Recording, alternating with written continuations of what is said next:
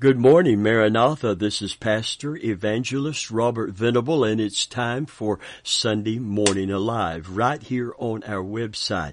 Glad that you have joined us today as we enter in to this holy week as we move toward the celebration of the resurrection of our Lord Jesus Christ next Sunday. So we're glad you're joining us this Sunday to get ready to celebrate that. Amen. You're going to hear a lot of teachings and preachings, and they're good. And I'm going to be part of bringing those messages about the proof of the resurrection. All of the witnesses that saw him, all of the people that have experienced such a life-changing encounter with him when we receive him as our Lord and our Savior. All of the historic tellings and writings of this Jesus and this mighty new global religion called Christianity that has at the core of it, praise God, amen, that the leader of it died for us on the cross, was buried, and was raised from the dead on the third day and ascended to heaven. Hallelujah. And is coming back to receive us unto himself. Praise God. Well, I'm so glad that Jesus conquered the grave, that he conquered death, that he conquered, amen, the devil for us.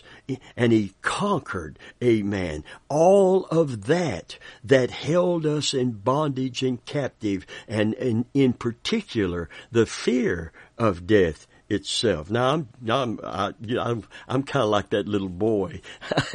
Man, I don't want to die before my time, but I know that it's appointed unto man once to die. And if Jesus tarries, we're all going to pass away physically, our bodies, but we are going to live forever if we know Jesus Christ as our Savior. But I heard the story about the little boy. I don't know how many of these stories they are. They always call him Little Johnny and Little Jimmy and never Little Janie. But, amen, we want to include the gals. Could have been Janie, could have been Johnny. But this little kid in Sunday school class had heard about Jesus coming back to take us to heaven if we know him as our Savior. And the teacher wanted to know if they really got it. And so the Sunday school teacher said, how many of you, when you die, you want to go to heaven and be with Jesus forever? And all the hands went up, except little Janie or little Johnny. Amen. And she said, Johnny, don't you want to go to heaven when you die? And he said, yes, I do. But I thought you were getting a load up right now. Amen. Listen, friend of mine, people used to say everybody wants to go to heaven, but nobody wants to die. Well, listen, a day is going to come when you and I draw our last breath. And when we do, if Jesus tarries, and he could come so soon, I don't know. I may not see that day, and I'm 75 years old. I know I don't look it on the radio. I know I don't look it on the website. But in person, I'm sure that I'm beginning to show my age. But I want you to know that I know that it's going to be a win-win if Jesus tarries. Because if I draw my last breath here and my next breath is in heaven, then I have won. This is a victory over death, hell, and the grave. Hallelujah. Amen. And if I should go under the knife and go into surgery and they put me out and I die on the table, it's a win-win.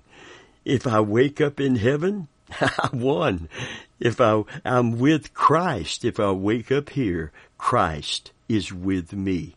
That's what the resurrection is all about. So let's talk today.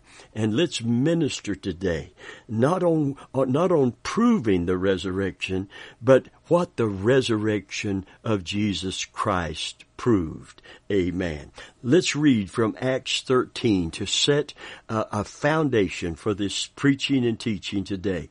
Acts 13, beginning with verse 26 through verse 35. I'm going to read some scripture today. Men and brethren, children of the stock of Abraham, and whosoever among you feareth God, to you is the word of this salvation sent. For they that dwell at Jerusalem, and their rulers, because they knew him not, nor yet the voices of the prophets which are read every Sabbath day, they have fulfilled them in condemning him. And though they found no cause of death in him, yet desired they Pilate that he should be slain. And when they had fulfilled all that was written of him, they took him down from the tree or the cross, and they laid him in a sepulchre or a tomb. But God raised him from the dead. And he was seen many days of them which came up with him from Galilee to Jerusalem, who are his witnesses unto the people. And we declare unto you glad tidings, how that the promise which was made unto the fathers, God hath fulfilled the same unto us their children, in that he hath raised up Jesus again, as it is also written in the second Psalm, Thou art my son, this day I have begotten thee. And as concerning that he raised him up from the dead, now no more to return to corruption, he said on this wise, I will give you the sure mercies of David. Wherefore he hath also said in another psalm, Thou shalt not suffer thy Holy One to see corruption. Praise God. Amen. In this 33rd verse of the 13th chapter of the book of Acts, it clearly says, God raised up Jesus. What a joy today to declare and to know personally that we serve a living Savior. We're not worshiping a worthless, non-existent God as does the heathen. Christ claimed he would rise from the dead in John 2 and verse 19, John's Gospel. Some thought Jesus was talking about the Jewish temple, but he was referring to his own body. Christianity, therefore, begins when all other religions end. Hallelujah. Every leader of every world religion without exception is dead and buried somewhere. Amen. But Jesus' tomb is empty because Jesus was raised from the dead. Hallelujah. Hallelujah. What did the rising of the Lord prove to us and to others who want to consider that great truth? It proved that Jesus was who he declared himself to be and who God declared him to be through the resurrection, his only begotten Son, the Son of the living God, the second person of the Godhead. Romans 1, 1 through 4. Let's look at it. It says, Paul, a servant of Jesus Christ, called to be an apostle, separated unto the gospel of God, which he hath promised afore by his prophets in the holy scriptures, concerning his Son, Christ Jesus our Lord, which was made of the seed of David according to the flesh, and declared to be the Son of God, with power, according to the Spirit of holiness, by the resurrection from the dead. Hallelujah. This word declared here in the Greek, it comes from a word that has the idea of setting a boundary. It speaks of something that's been decreed and appointed. Jesus clearly said, destroy this temple, I'll raise it up again. Hallelujah. His coming forth from the grave, you see, says, as does all Jesus' previously done miracles, that he was God's only begotten Son. And therefore not only that he was the Son of God, but it also proved that everything he claimed was true. It proved that every promise he made could be and would be and was kept and will be kept. He never promised one thing, friend, that he was unable to fulfill. The Bible pinpoints Jesus as the faithful and true witness in Revelation 3:14. I'm going to read that to you. It says, "And to the angel of the church of the Laodiceans write, These things saith the Amen, the faithful and true witness, the beginning of the creation of God." Hallelujah. Amen. Faithful points to his dependability, while true witness speaks of his impeccability. If Jesus could accomplish this resurrection that he promised, then certainly every other promise he made, he is able to keep. And that includes raising you and me from the dead. Hallelujah. Praise God. Amen. It also proved that death couldn't hold him, didn't it? In Acts 2:22, or Acts 2:22 through 24. It says, "You men of Israel, hear these words, Jesus of Nazareth, a man approved of God among you, by miracles and wonders and signs, which God did by him in the midst of you, as you yourself also know. Him being delivered by the determinate counsel and foreknowledge of God, you have taken, and by wicked hands have crucified and slain, whom God hath raised up, having loosed the pains of death, because it was not possible that he should be holden of it." Praise God. The idea is that death couldn't restrain him, couldn't master him. Hallelujah. Death could not master Jesus, because Jesus had all power in heaven and earth, and that includes power over death and power over the grave and power over the devil. Praise God. It proved death couldn't hold him. And friend, if death couldn't hold him, it's not going to be able to hold you or me, because he is the first fruits of them that slept. You know what that meant? The scripture means? It means he was the first human being. He was God, yes, but he was God in flesh, incarnate. He was the first man to live and die. He's not the first man to be resurrected. Lazarus was resurrected. Jairus' daughter was resurrected. In the Old Covenant, a lady's son was resurrected who had a sunstroke, amen, from the dead. But the first man to die, be buried, be 3 days dead, and be raised from the dead in a glorified body, never to die again. He became the first fruits of them that slept. And he is also the first among many brethren. Hallelujah. If Jesus is raised from the dead, and we believe that, then we know that we can and will be raised from the dead if we put our trust in Jesus Christ as our Savior. Amen. Hallelujah. It proved that Christ has the power to save us. Not only the will to save us, but the power to save us. Look at 1 Peter chapter 1, 3 through 7. It says, "Blessed be the God and Father of our Lord Jesus Christ, which according to his abundant mercy hath begotten us again unto a lively or living hope by the resurrection of Jesus Christ from the dead, to an inheritance incorruptible and undefiled, and that fadeth not away, reserved in heaven for you, who are kept by the power of God through faith unto salvation, ready to be revealed in the last time, wherein you greatly rejoice, though now for a season, if need be, you're in heaviness through manifold temptations, that the trial of your faith, being much more precious than of gold that perisheth, though it be tried with fire, might be found unto praise, honor, and glory at the appearing of Jesus Christ. A friend of mine, today, in order to get through this day, in this fallen world, in these faulty bodies, with this foe called the devil.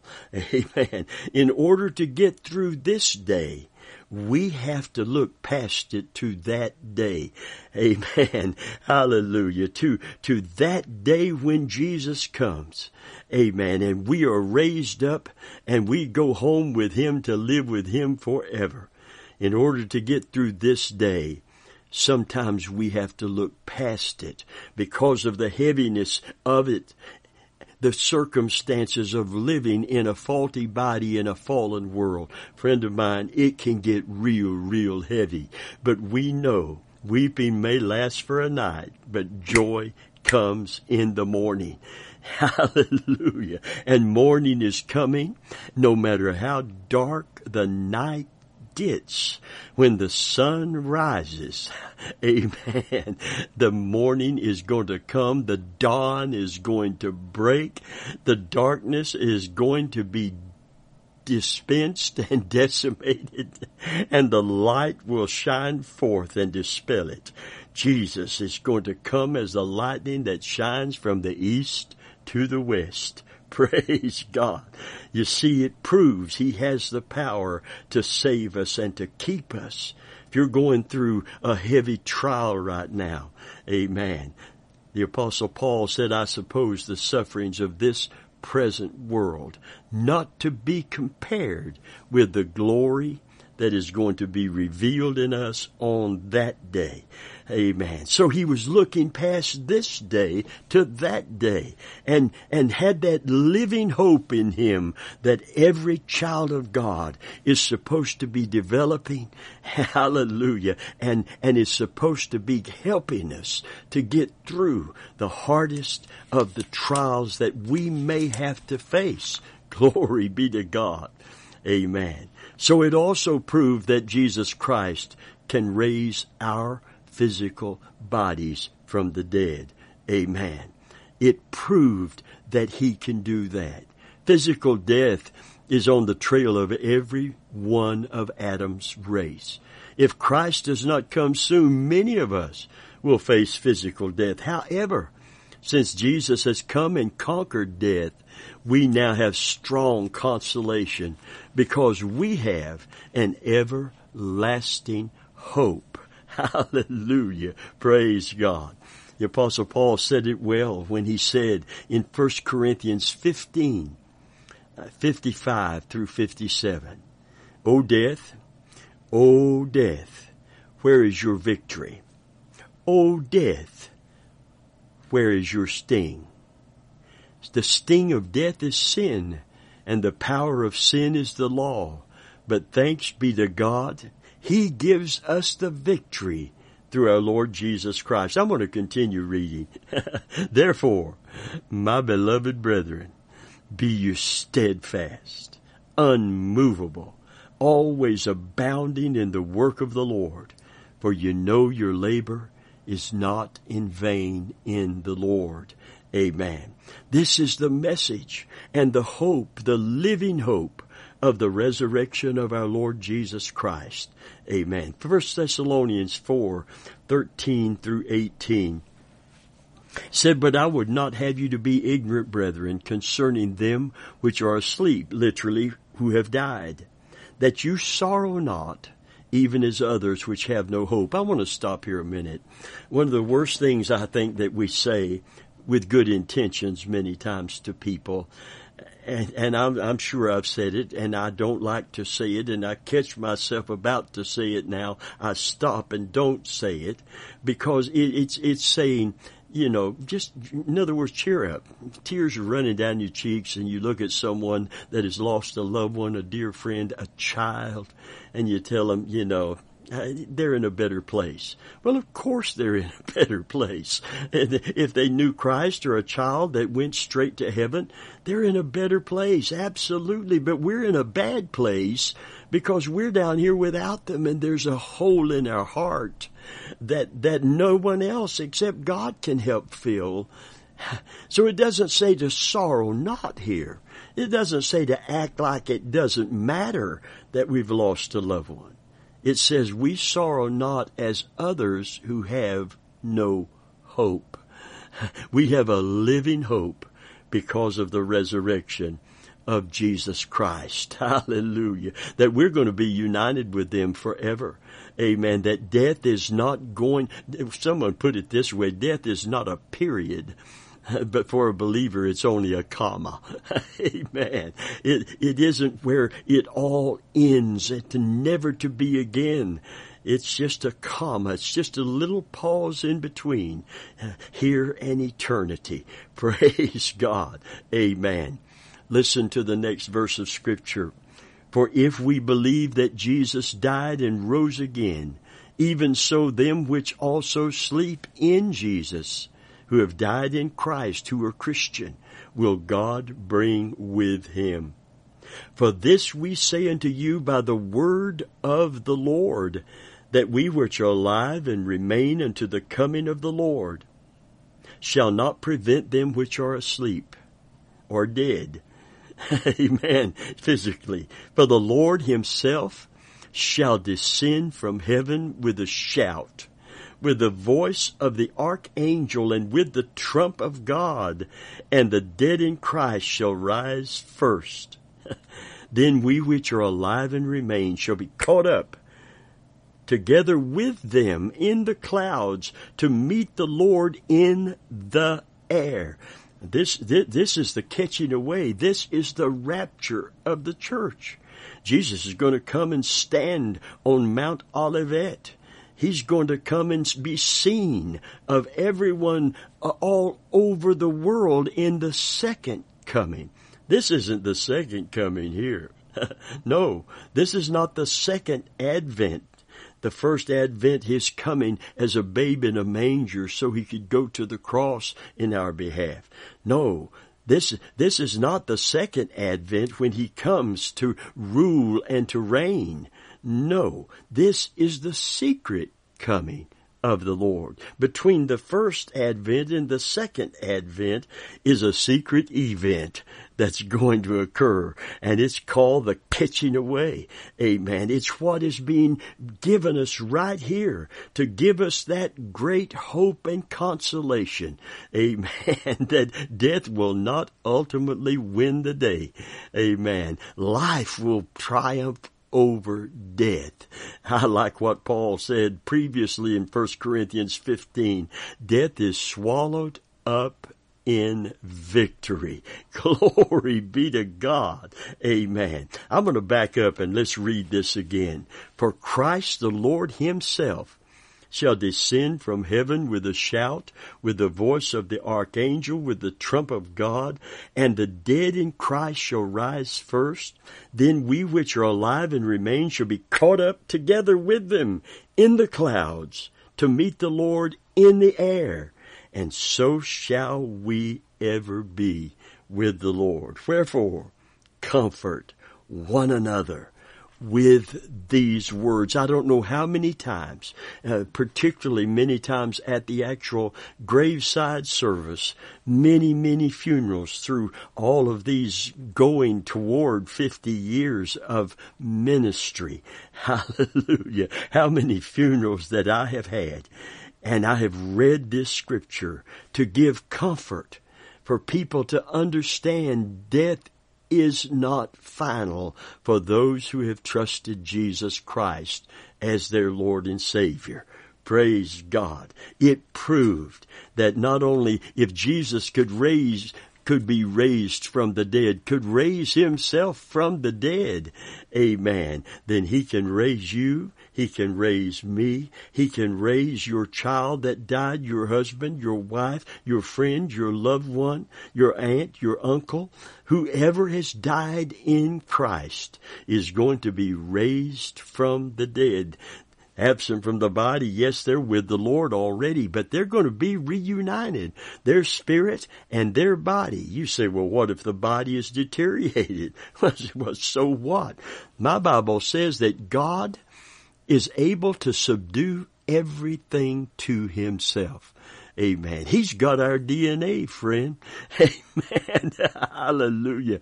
He can make another one just like us from that DNA and bring that body that we had absolutely incorruptible and immortal, and reunite our eternal soul with it, and we're going to live in a body that's fashioned after His glorious body.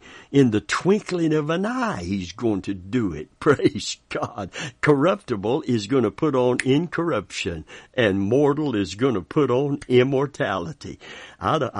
There's no world religion anywhere that has the hope that we have in Christ because of His resurrection from the dead, that we're going to celebrate one of the highest of the whole and holiest of days. Oh, this is way, way more important than Christmas. Christmas would have no value. A baby lying in a manger would have no value concerning our salvation or our resurrection.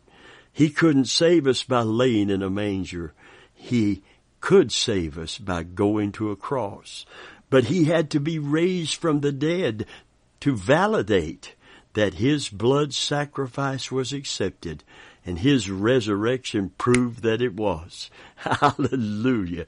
Amen. Without it, our faith is in vain. The dead are not raised. Amen. And our gospel is a complete lie. It breaks down. It all hinges on His resurrection.